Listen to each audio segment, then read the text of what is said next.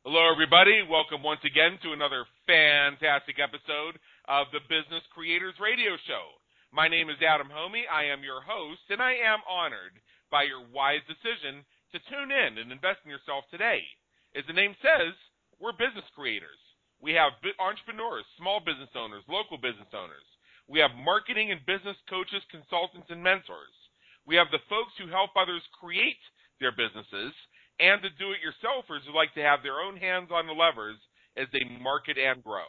If you are one or more of the above, and in fact, many of the people who tune in every week are all of the above, please take a moment, explore episodes, discover how we help you win at the game of business and marketing. The website is www.businesscreatorsradioshow.com if you're listening to this from iTunes. And while you're on iTunes, make sure to subscribe.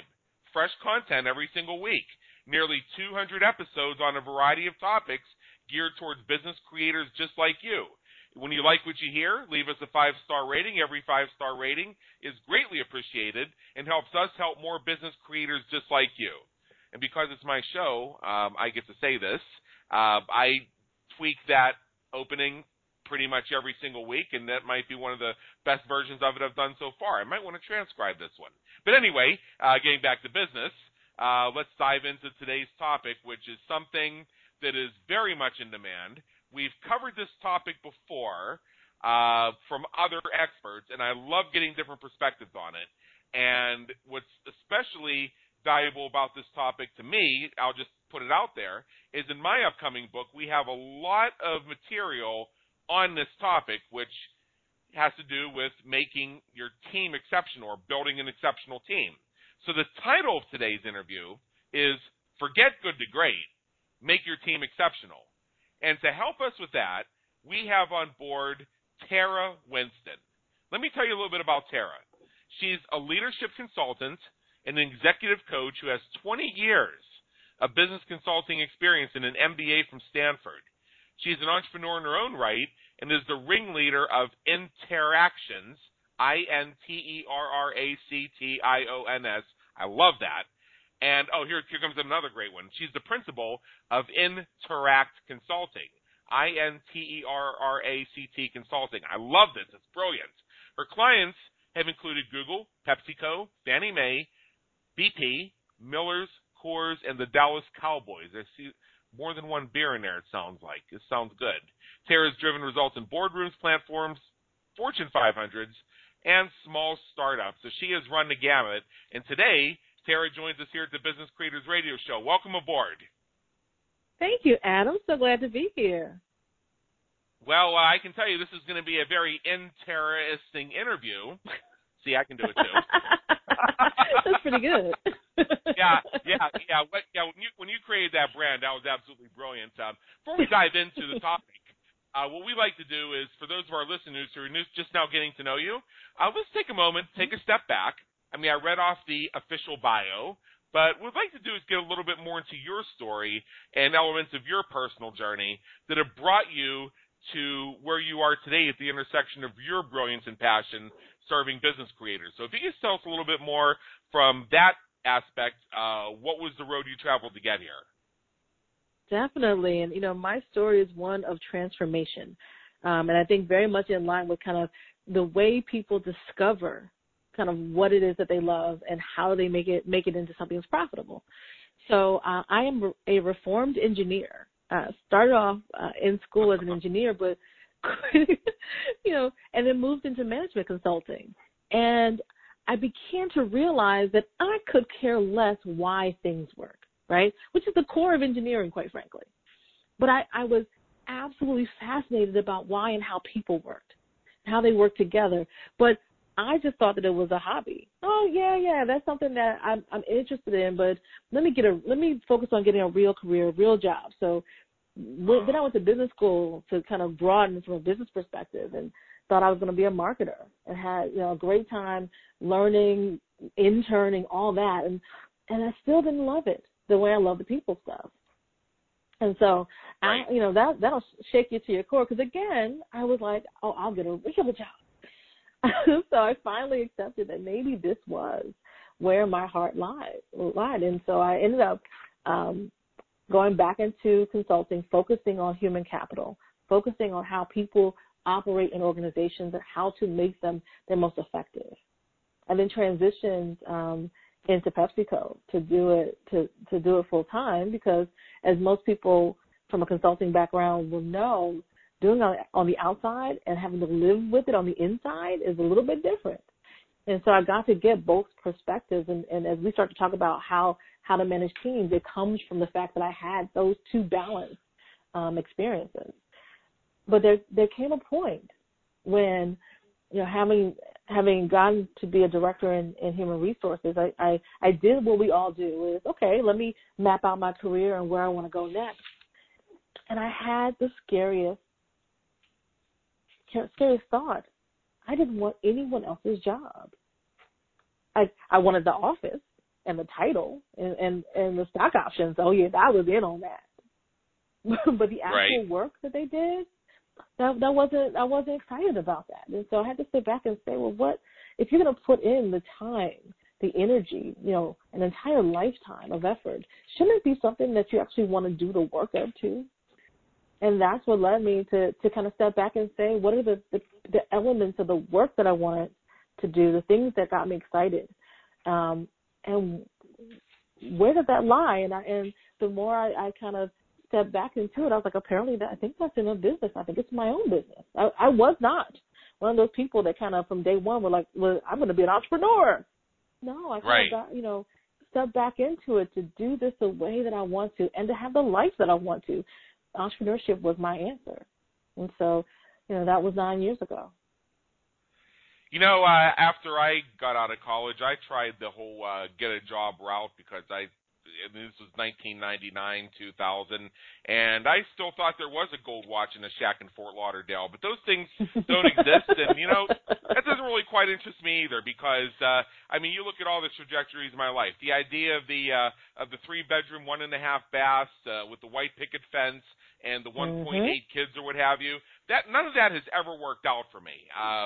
And when I've gotten close to it, I've actually been more repelled by it than excited by it. I was not wired for 9 to 5. I was not, set up to serve somebody else's agenda. And if this makes me unemployable, then stamp that bad boy on my forehead backwards so I can see it in the mirror every morning. Some people are just not designed for this, and not only do I not make any apologies for it, I look back to when I did work for other companies, the opportunity they missed having right in front of them from failing to recognize that it's your quote-unquote troublemakers, your disruptors, the ones who don't just keep their head down and do their job.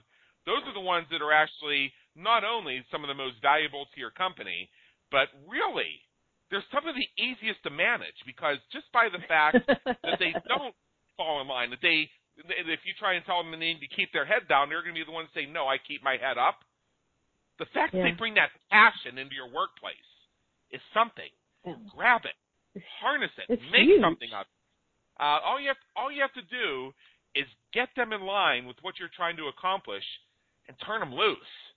And they will achieve so much for you. The passion and the energy are there. And if they're rocking the boat a bit, it's maybe because they're thinking the navigation's a little bit off, and they have some ideas for how we could steer this thing, maybe get us to the destination a little bit faster, a little bit of a smoother ride, maybe get a little more payload on the cargo. There's a lot of things that companies miss out on, and for the extent to which organizations have missed out on that energy from me and from a lot of our loyal business creators, I just say, nah, you're lost. So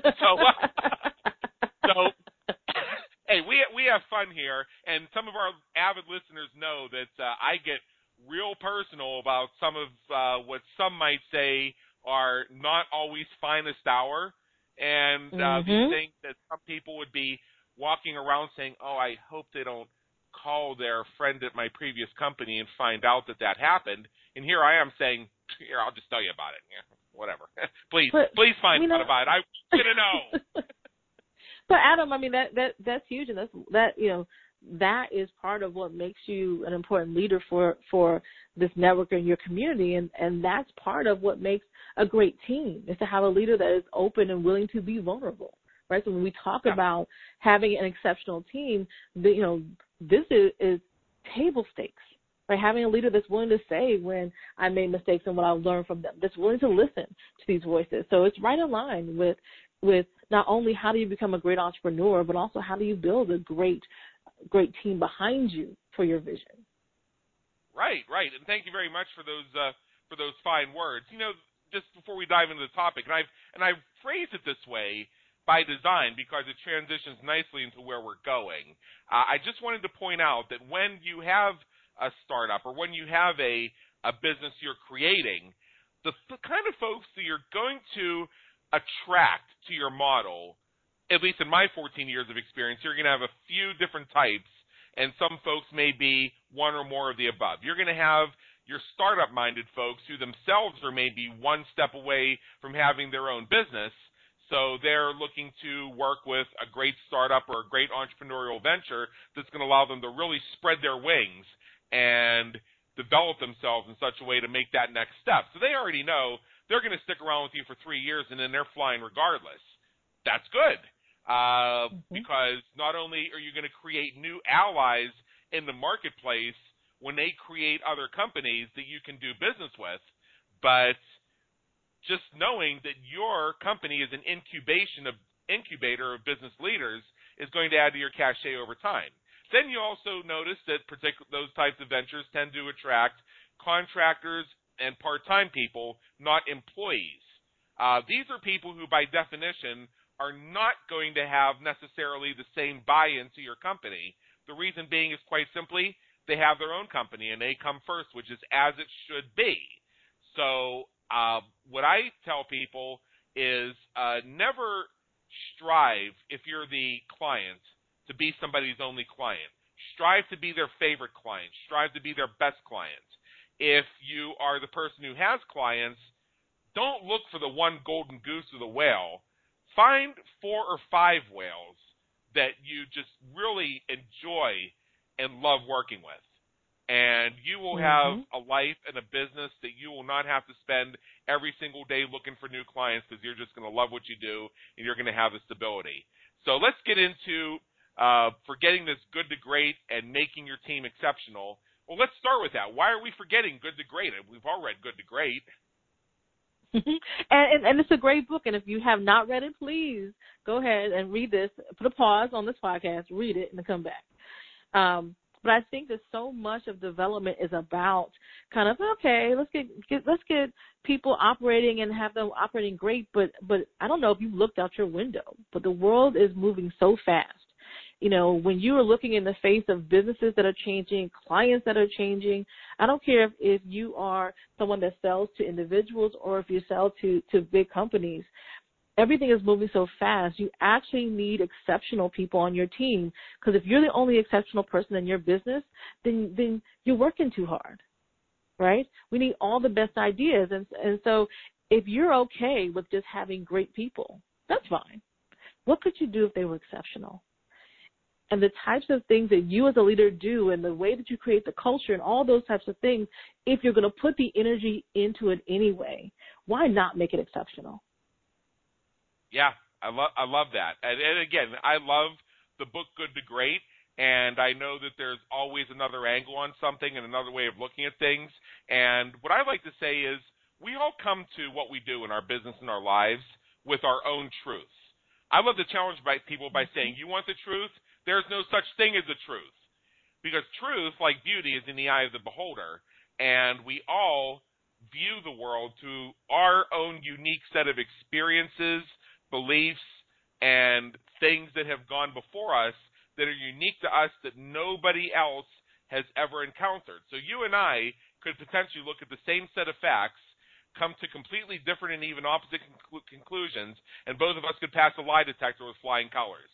There have been many examples of this, simply because of the power of perception and how that is unique to the individual. And that's very important when we think about teams. And what I'd like to do here now is look at what are some of the things that we see leaders doing that cause their teams to fall?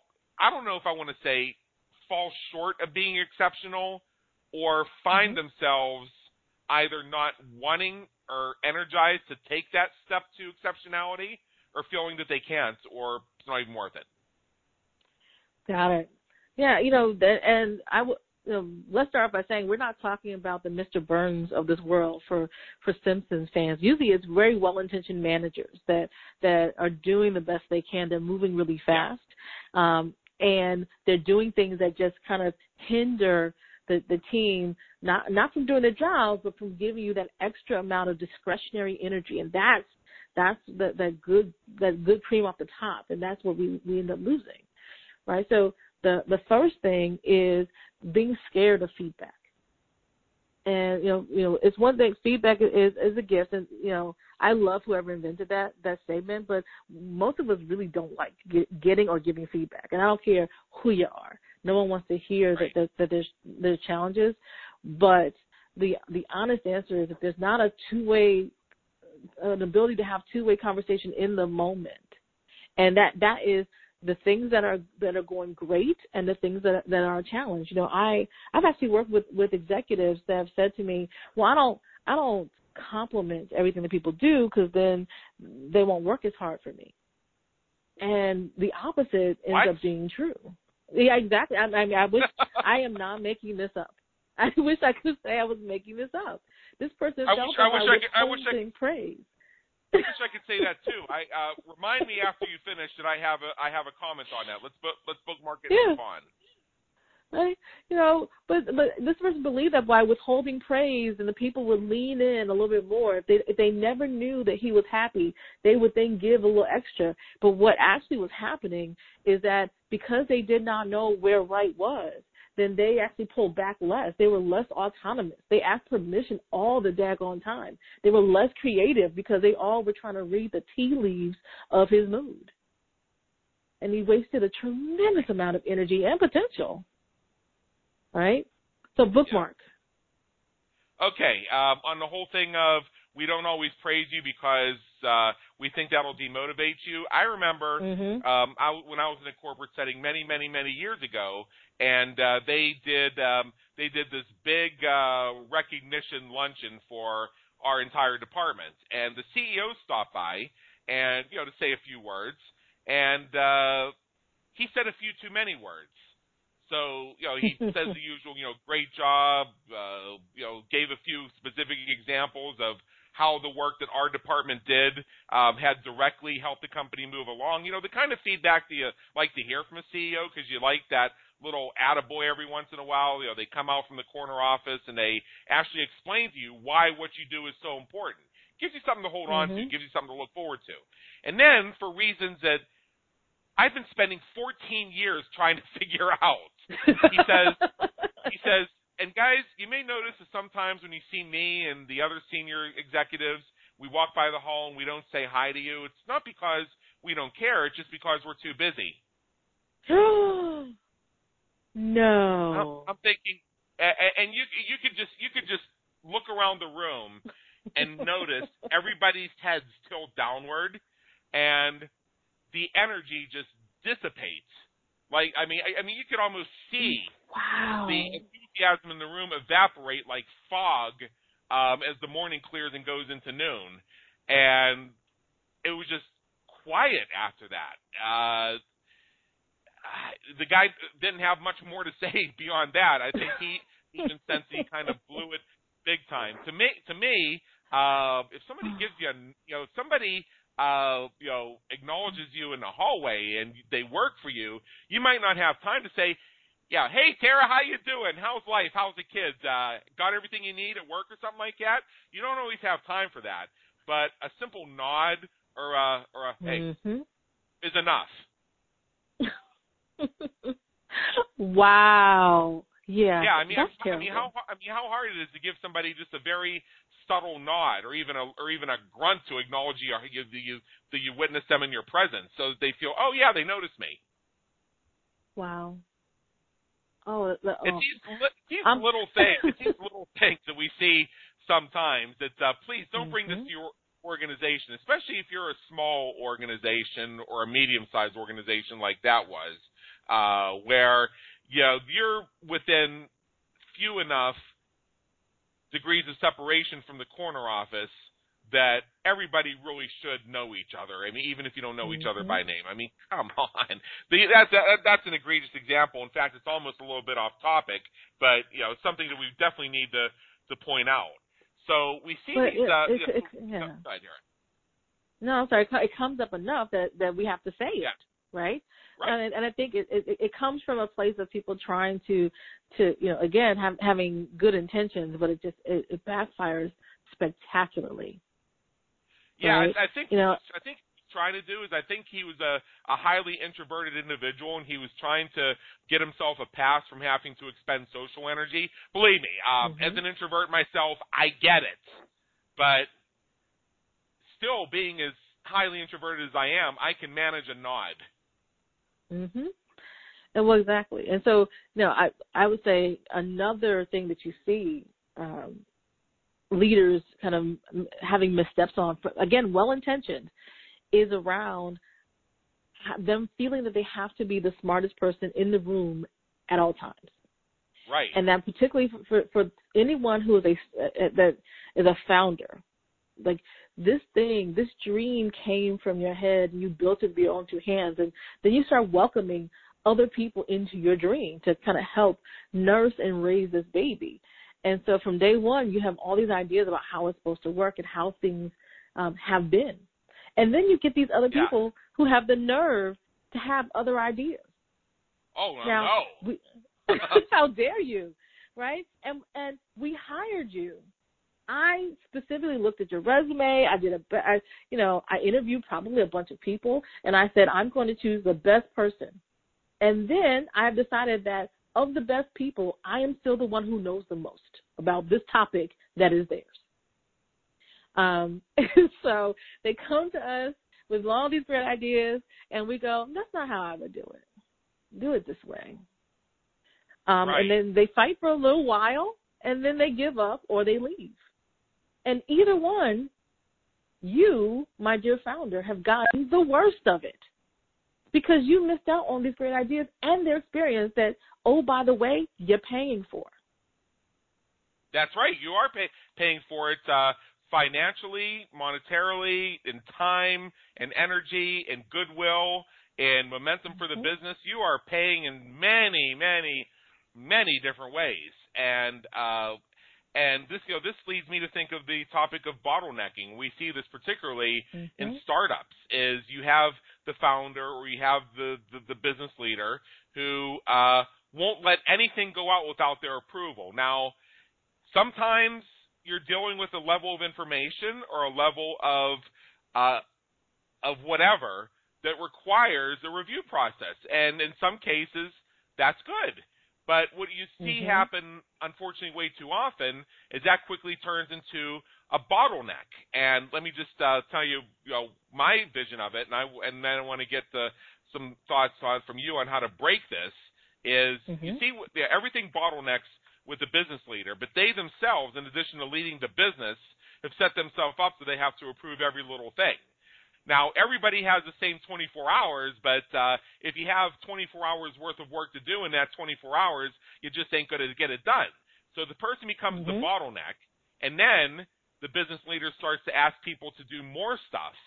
And maybe some of this other stuff is actually urgent or important, but people just find themselves not being inspired to do it because, as they see it, they've already put 7 different items into the bottleneck that are just sitting there. Why are they going to add more? It's like they don't care how much the business leader screams that this is urgent or has to be done. It's like, well, so did 5 of these other things, and I don't see them going anywhere. I mean, we get tired of feeding bottlenecks, and when we build and create things and don't get to see them tested in the market or tested in the business environment in real time, we get very quickly disincentivized because in the end, as creators, we want to see our ideas, we want to see our concepts put to the test. We want to get our wins, and we want to actually see how they perform so that we can make them better. So bottlenecking, your thoughts on how to break it? Well, and even before I get to how to break it, one of the really sweet, painful ironies is that when you're in that bottlenecking situation, the employees that really care and are engaged the most in your business are the ones that are most frustrated, and the ones that won't complain are the people that are just punching in a clock, right? So you know you will actually kind of create a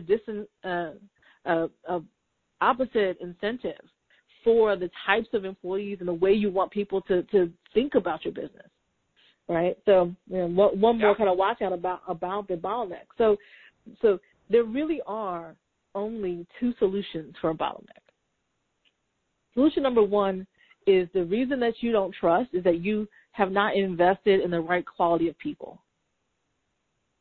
If the people you have can't make decisions autonomously, or you can't trust that they're going to deliver, then you probably have been a little bit cheap on your staff budget. And again, we're all managing budgets, and this happens a lot. People are like, okay, I'm gonna get, I'll get some bodies, but the quality needs to be there, or else you can't throw it over your shoulder. So that's the first thing. Hire better, so that you can do that. The other part of it, though, is what we live in is this fear. If this goes out, then there'll be a mistake. And if it's a mistake, then it's going to affect my reputation. And then ultimately, at the end of this chain of fear factors that you've now tossed yourself into is I will be homeless on the street with my family, right? Like, this is all the result. Right. The honest answer is that chances are the line between this being perfect and this being acceptable is really, from your client perspective, on the back end perspective, almost imperceptible half the time. Now, will mistakes get made? Yes, mistakes will get made sometimes. But then you build in processes and systems to manage those things that are more consistent so that you can trust. But what you need to start with is experiment, right? Go through the types of things that are bottlenecked, and say what is the first step I can take to just letting it go. Now, the key with it, though, is it's still not going to be done exactly the way you want it to. It won't be. They won't use the same language. They may choose a different picture, whatever that thing is. Yeah. But it will be done, and it will pass, and it will be okay. Oftentimes, I think what's really interesting is there is the built into that fear is that we will not be able to recover if a mistake is made. But my dear founder, my dear startup leader, my CEO, I guarantee you've made mistakes, and you somehow believe that you can bounce back from your own mistakes, but you can't bounce back from mistakes made by somebody else. You can. Yeah, sure you can. Sure you can. Now, these are all really great things for us to consider when we look at this. And you raised a very good point that goes back earlier to when we were talking about the definition of what makes somebody quote unquote unemployable, and some of the things that you want to do to encourage the unemployables in your own organization, in your own team. You kind of hit the nail on the head. The people who are the quote unquote great employees, the ones that have the perfect posture at their cubicle, that take exactly 30 minutes for lunch and 15 minutes for breaks, the ones who always answer their phone on the third ring if they're there, and whose voicemails are properly configured to say, "Hi, my name is Martha Moneymaker, and I'm either on the phone or away from my desk." God, I hate that. God. Anytime somebody says I'm either on the phone or away from my desk, I say, "Really? Really? Are you sure?" Shocking. Like, wow, I had no freaking idea. Seeing I'm in your voicemail. and then the messages go on to say, and please leave your name and number, and I'll be sure to get back to you as quickly as possible. Now, the advice I give people is to say, please leave a message with your name and telephone number, even if you think I have it, or you can email me at adamh@helpmywebsitesell.com. I look forward to hearing from you. You see what I did there? Yes, nice. I took a lot of pressure off. Took a lot of pressure off not only the person leaving a voicemail or saying I'll just email that instead, and the person receiving it, because maybe it doesn't call for any response at all. So now we're just wasting even more time on phone calls and emails and things like that. Or maybe there's a different manner in which it should be handled. So we take the onus off having to, measure people by, what percentage of phone calls do they return? I mean, I had a supervisor once, and God love the guy. I think of him to this day as one of my mentors. And some of the things that he taught me about business and life are things that I pay forward to others because he was brilliant about it. But he told me once that he had been doing an analysis of all the times that he called in to speak with me because he was on the road all the time. And he said that I only answered the phone 33% of the time. Well, first of all, he claimed that he was tracking spreadsheets, and I knew from working with this guy closely every day, this is a guy who barely knew how to put a floppy disk in a computer. So I'm pretty sure he wasn't running advanced spreadsheets, number one. So I just kind of nodded at that one, trying not to bust out laughing. Second, this was a long time ago, but we did have caller ID, and any time that I was away from my desk, I would flip through the ID just to see if somebody called and didn't leave a voicemail. That's number two. And number three, even back then, 15 years ago, the average for a phone being answered live, either business or residential, was around 10 to 15%. So I did a little pattern interrupt with the guy, and I said, 33%, huh? Oh, so I'm 3 times the average. Let's talk about my raise. I am very responsive to you. Yes.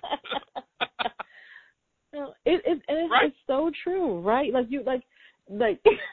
what you call her, Martha Moneymaker. Like those types of people, thank God there are consistency in organizations, but the people, the unemployables, those are the ones that bring life and bring ideas. And if you can harness that energy, but it requires, and I think the next big thing that I would say for someone who wants to create a team that's exceptional is that that team has to be inclusive of different styles, and that is inclusion in every format. So Adam's an introvert and will naturally build a place and a company that is very comfortable for introverts.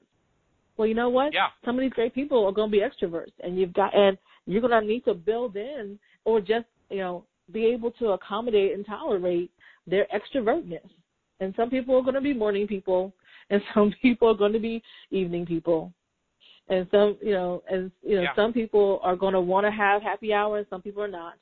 And so being okay with all of this coming versus that there is this one way to be gives you access to all of the energy that these people have. So what we very rarely think of is that when I am in an organization or in a community of some sort, all the ways that feel comfortable to me it's almost like I'm greased lightning. I'm everything's smooth and easy. All the ways that I feel different, that I have to accommodate because it requires me to think twice because it's not my natural way. Those are all little bumps in the road, and it dissipates my energy. So I can walk in on 100%, but if I'm extroverted and everybody just kind of puts their heads down and doesn't say good morning, and I happen to be someone that I'm an early riser and I like to work in the morning, but people work late at night. Like all the ways that I have to flex in order to feel like I fit in, that is energy that you are wasting. That is money that you are burning off the top of my value that I bring to your organization. Now, that's you can't, right? You can't have a everything goes. Like there's got to be some constraints, and all of us come with some amount of flexing because just if we brought all of ourselves the way we are by ourselves, we would all be terrible human beings. No one wants all of that. So we all flex a bit, but just to make sure that you're building an environment that lots of people can feel like they can contribute and win, you will get more value out of every moment that those people are there with you. Yeah, that's true. And we talk about introversion and extroversion. We touched on this in the green room a little bit too. It's not a matter of the extrovert being obnoxious and the introvert being shy, needing to come out of their shell. introversion and extroversion, if I can boil this down into one sentence that oversimplifies a bit but still makes the point, has to do with how we expend and gain energy from social situations. The extrovert is that charismatic politician who can wade into the crowd and shake hands for hours and then feel themselves energized and write an entire plan for revising our tax code because they're so excited by the human interaction.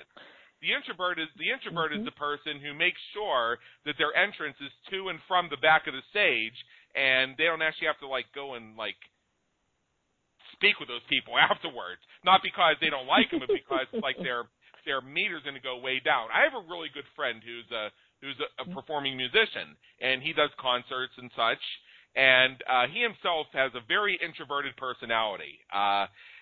He didn't believe it when I explained this to him at first, but it made sense when I said, no, you're very introverted. He was trying to give me, oh, no, I'm extroverted. I'm outgoing. It's like, really?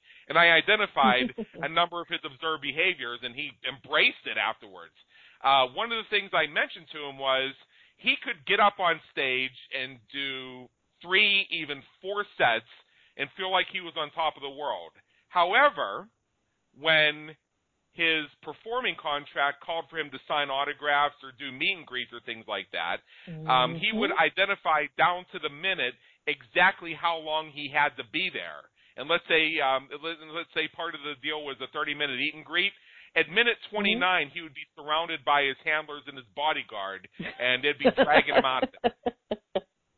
And it was by his arrangement to make sure that he didn't have to be having his social energy sucked out of him 1 second longer than absolutely necessary, because otherwise it could wear him out to the point where he'd collapse. And that is a real thing with introversion.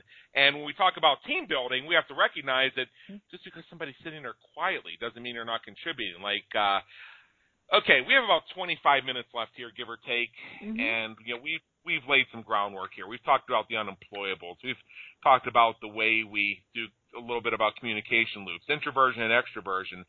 I'm going to give you a word, and I'm going to just let you tackle it however you want.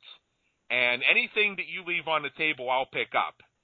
But I think this is so key to team building. You ready for this? Yes, please. I'm struggling to say it myself. Meetings. Oh, sorry. I had a reaction. Yeah, okay, go ahead. So, meetings are one of the most powerful and one of the most time-sucking institutions ever built into business. And I would say business, nonprofits, anytime when people come together for a common purpose, meetings are usually the first step, and it is where things misfire all the time. Right. Meetings, they're important. You need to have a meeting when you need multiple people to come to a decision. But we've become more and more where meetings are used for theater.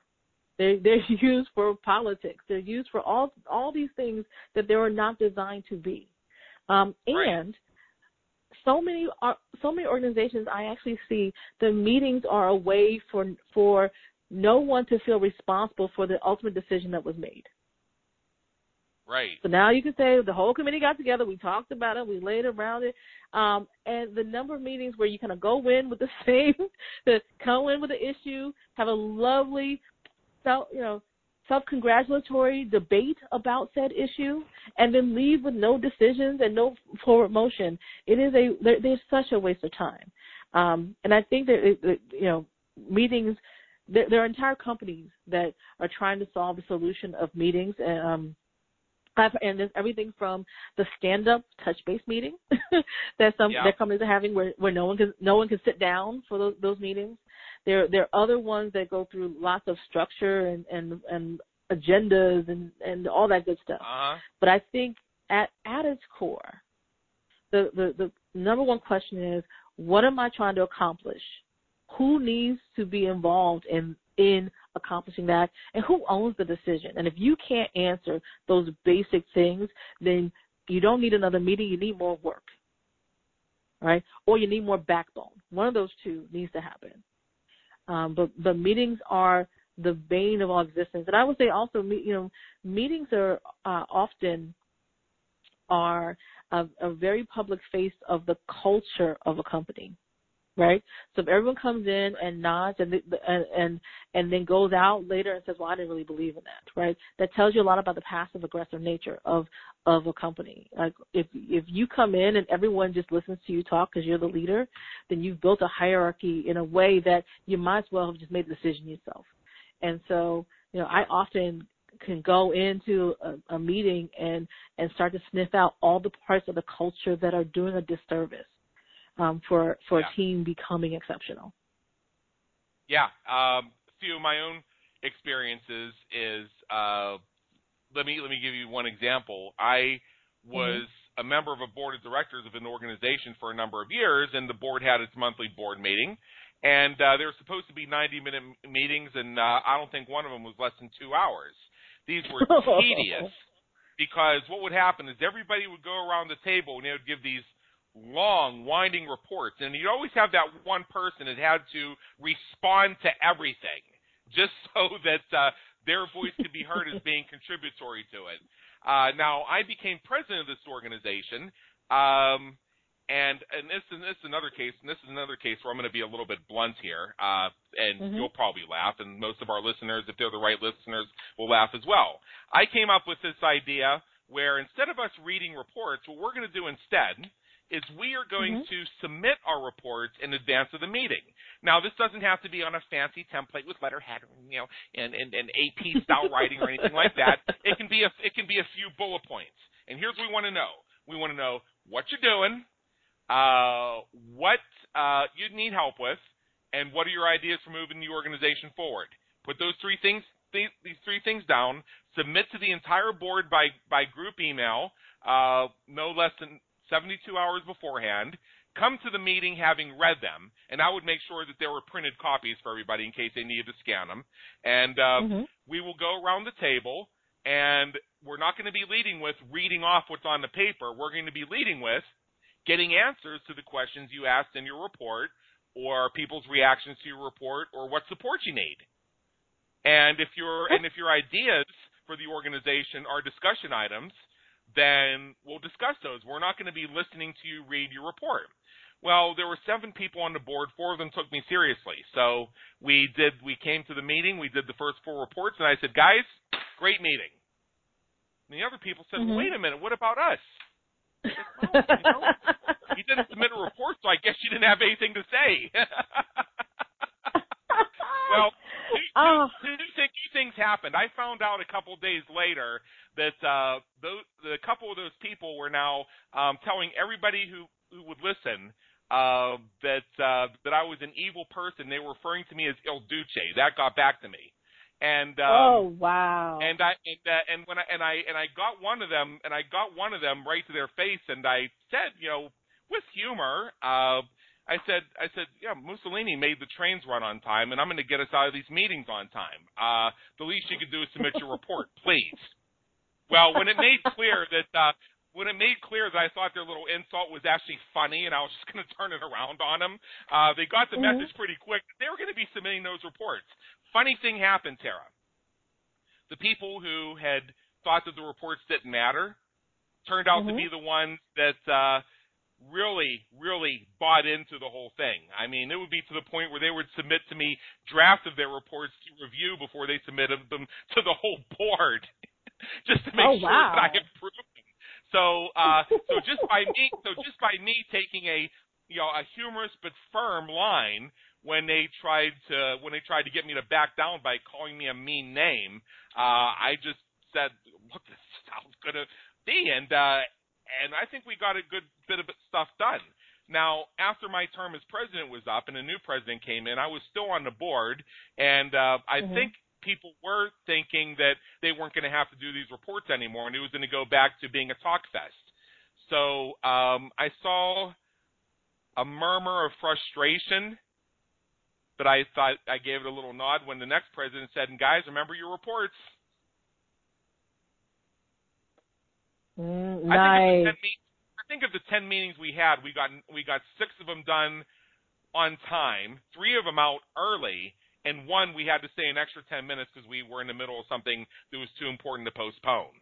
But they weren't talk fests. So just sometimes it's those little changes you make that can make meetings so much more effective when people feel like they contribute. So when I find myself in a meeting where people are just rambling, Tara, sort of like I'm rambling right now. I just kind of sit there, and then somebody will say, "Well, but I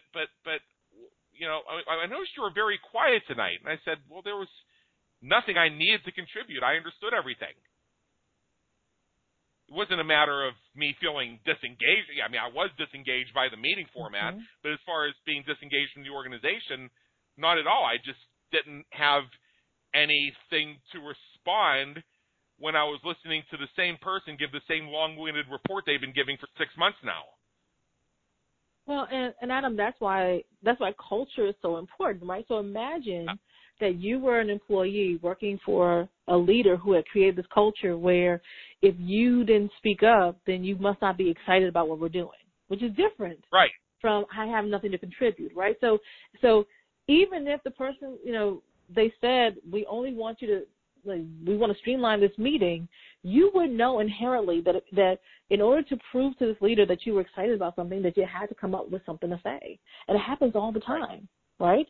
And so the leader will simultaneously say, we should have less meetings and not take so long. And oh, by the way, show me your passion. And people will always err on the side that they try to make the leader happy. And we know that then I'll just have something to say about every point while we're here in the meeting. And so making sure that you've got a space for people to do exactly what you did, right? Like, this is why you take an unemployable like Adam and put him in an organization, because you just made that organization more efficient and more effective. And some folks are not going to like that. There's another way to get introverted people, or maybe somebody who just don't have much to say unprompted, to participate more. And this is something that was done by the leader of a mastermind I belonged to for many, many years. As I found it when I participate on the group mastermind calls, the conference calls, it seemed like for some reason, every single time I would try and speak up, somebody else would try and talk over me. So they would just start talking like I wasn't even there. And it got to a point where finally I said to somebody after about the 20th time, and it seemed to happen to me every single time I tried to speak on this mastermind call, that somebody would just start talking when I was speaking. I would say, "Look, shut up, it's my turn." because I needed a pattern interrupt, and I needed this to come very much to the attention of the person leading the mastermind. So he came up with an idea that is so brilliant in its simplicity and simple in its brilliance that solves the entire problem, and has, from my observation and me actually doing some, not exactly spreadsheets, but some rough tallies, increase the engagement on his mastermind calls. If you want to speak, you raise your hand, like we did in class. So he uses instant teleseminar for his mastermind calls, and you do the *2 thing to raise your hand, and then he'll call on you when you come up in queue. You can do the same thing with your meetings. You can actually have people raise their hand at a designated time. If you don't raise your hand, that's okay. Maybe you just don't need the participation points today. Well, and I mean, very similar to that, one of the, I think, hidden challenges in a lot of organizations are actually people who are detached thinkers, right? So they need a moment. Like, everyone's having this conversation and they're in it and they're processing it, but they just need a moment. Some people just don't think fast on their feet, right? And when we tend to look at that as maybe not being a leadership trait, but that's one way that human beings think. And so for someone who is like that, if they have experience or is top of mind, they can be fast in there with you. But it may be until, later tonight or an hour later when a response happens. Yes. And in a lot of organizations, that moment is past and they have no way to contribute. And oftentimes they will just swallow it unless it's something that's massive. So creating ways for people to even kind of come back into a conversation. So whether it's meeting minutes that allow people to respond with other ideas, or it may be recaps at the beginning of the next meeting to say, did anyone come up with anything between last time and now, right? So there's a surprising number of people that get left behind in these types of meeting structures if they're not constructed well. And if you are not paying attention, no one says that you got to design your meetings for every type of person that may possibly show up. Right. But it doesn't take that many meetings for you to start to pick up on what's working, what's not working, and be responsive to that. Right. Now, we're talking about bottlenecking, the importance of pushback when necessary, in meetings and things like that. I'm going to reveal a little secret to anybody who's listening on this call who may be a prospect of mine, and maybe somebody who's already a client of mine for my VIP and titanium level coaching and consulting. When I get involved with the teams, one of the seeds I gently plant with them is to recognize why meetings are valuable and when they're not. So I had a very funny thing happen a few weeks ago where this one client of ours was in the middle of getting an event launched so that the doors were open and emails were going out and people could start signing up for it. And the day before we were to, or actually no, I think like 2 hours before the thing was supposed to go live, the organization leader said, let's have a meeting. And so what I did is I very quickly and very quietly, because I have all these people on Skype, I said, guys, you saw the email. Do we need a meeting? And they all said no. So I said, guys, everybody each individually reply right now and say, we're in the middle of implementation. We don't have time for the meeting. And they all did it. And what happened? There was no meeting. Nice. Kind of hard to have a meeting when nobody's going to show up. So the point of emancipating the power for the team members was to recognize the difference between activity and action. Meetings are activity. Action is something different in most cases, generally speaking, all things being equal, and 5 other cliched qualifiers. But when you're a day away from a big launch and everybody has their marching orders and we're all in the process of getting our pieces done so that we can put it all together and make sure it's all lined up before the big party tomorrow, taking an hour out for a gab fest is just not going to play. Exactly. And it is one of the kindest things that you can do for your team is to cancel meetings. Never in the history of ever has anyone said, boy, I'm really sorry we don't have that meeting today. Well, actually, I have seen something kind of close to that where I did see a person in a team setting once who would try and steer the conversation to postpone an action until after the next meeting. And so there I was, Mr. Unemployable, and I asked him to explain exactly what would be different in the world after one more meeting. Mm-hmm. Not a thing. In that case, that was a willful substitution of activity for action so that they could say, hey, we're doing it, without actually having to do it. And unfortunately, that's what we see a lot of times with meetings. So I like short agendas, which you can express in bullet points. I like the idea that folks will each take their turn and pre-submit what they want to discuss if they have a speaking role. And I like the idea that we put structures in place to encourage participation in a way that doesn't allow the entire thing to be dominated by one person who feels they have to respond to everything just so that they can be seen leading. Well, I'm turn an hour meeting into a 3-hour meeting commenting on why everything was said. Exactly. And I'm a big believer in rolling back and really understanding what the purpose of the meeting is. Like once you get double double clear on that, you'll be able to see your way forward, right? And meetings should be one of the tools that you use to get things done, just one of them. Like my favorite is always the meetings that could have been done by email. Like that is by far, you want to just make people upset. The number of things, like if it really is update and no debate, send the update. Yeah. don't even have the meeting. That's okay. Mm-hmm. Right. Yeah. All agreed. So just as we wrap up here, because believe it or not, we only have 4 minutes left. I just wanted to just check and see.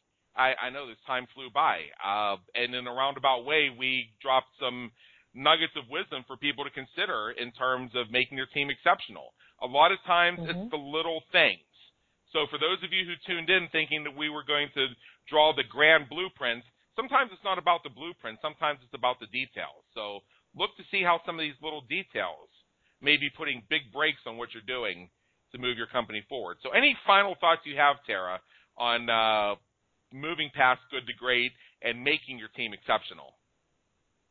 The last one is we've talked all around this in elements, but really culture is killer these days, right? Yes. It is the difference between winners and losers in a lot of spaces. And so I think one of the mistakes that people sometimes will make is they'll say, I want a culture to be this way, and then they buy the ping pong table and all that, but don't look at how some of the way work gets done translates to the culture you want to create. So if you say you want a collaborative culture, then how are the ways that work gets done where people collaborate, and how do you reward that?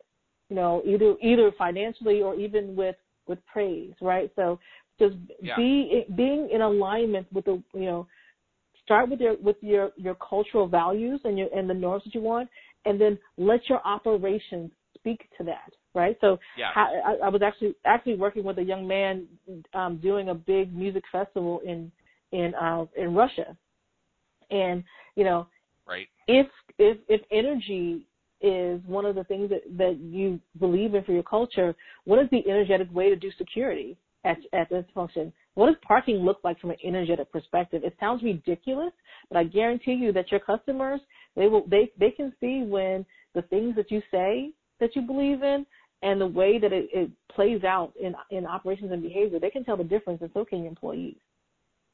Yeah.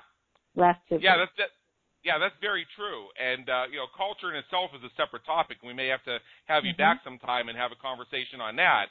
But when you identify what your culture is and what its goals are, you can look at things like how we run the meetings is just one example of, and how we encourage people to bring their brilliance and passion to the fore and check against the values and see, are we in alignment with these values? And if not, make the appropriate course correction. So it's sort of like a map we can follow. Now, we are right at the top here. We have 2 minutes left, and I want to give about 45 seconds of those to you, Tara. So if somebody wants to take this to the next step, they're hanging on the edge of their seat, wanting to take action, what do they, how do you serve business creators, and what can we look forward to from you? Man, so please, first and foremost, please get connected. I love these types of conversations, and social media is the best way to do it with people that aren't living right here in my house. So follow me at Tara Winston on Twitter. I'm Tara Winston on Facebook. I'm really not that creative when it comes to my name online. Come to my website at Interactions. We've got things that can support you.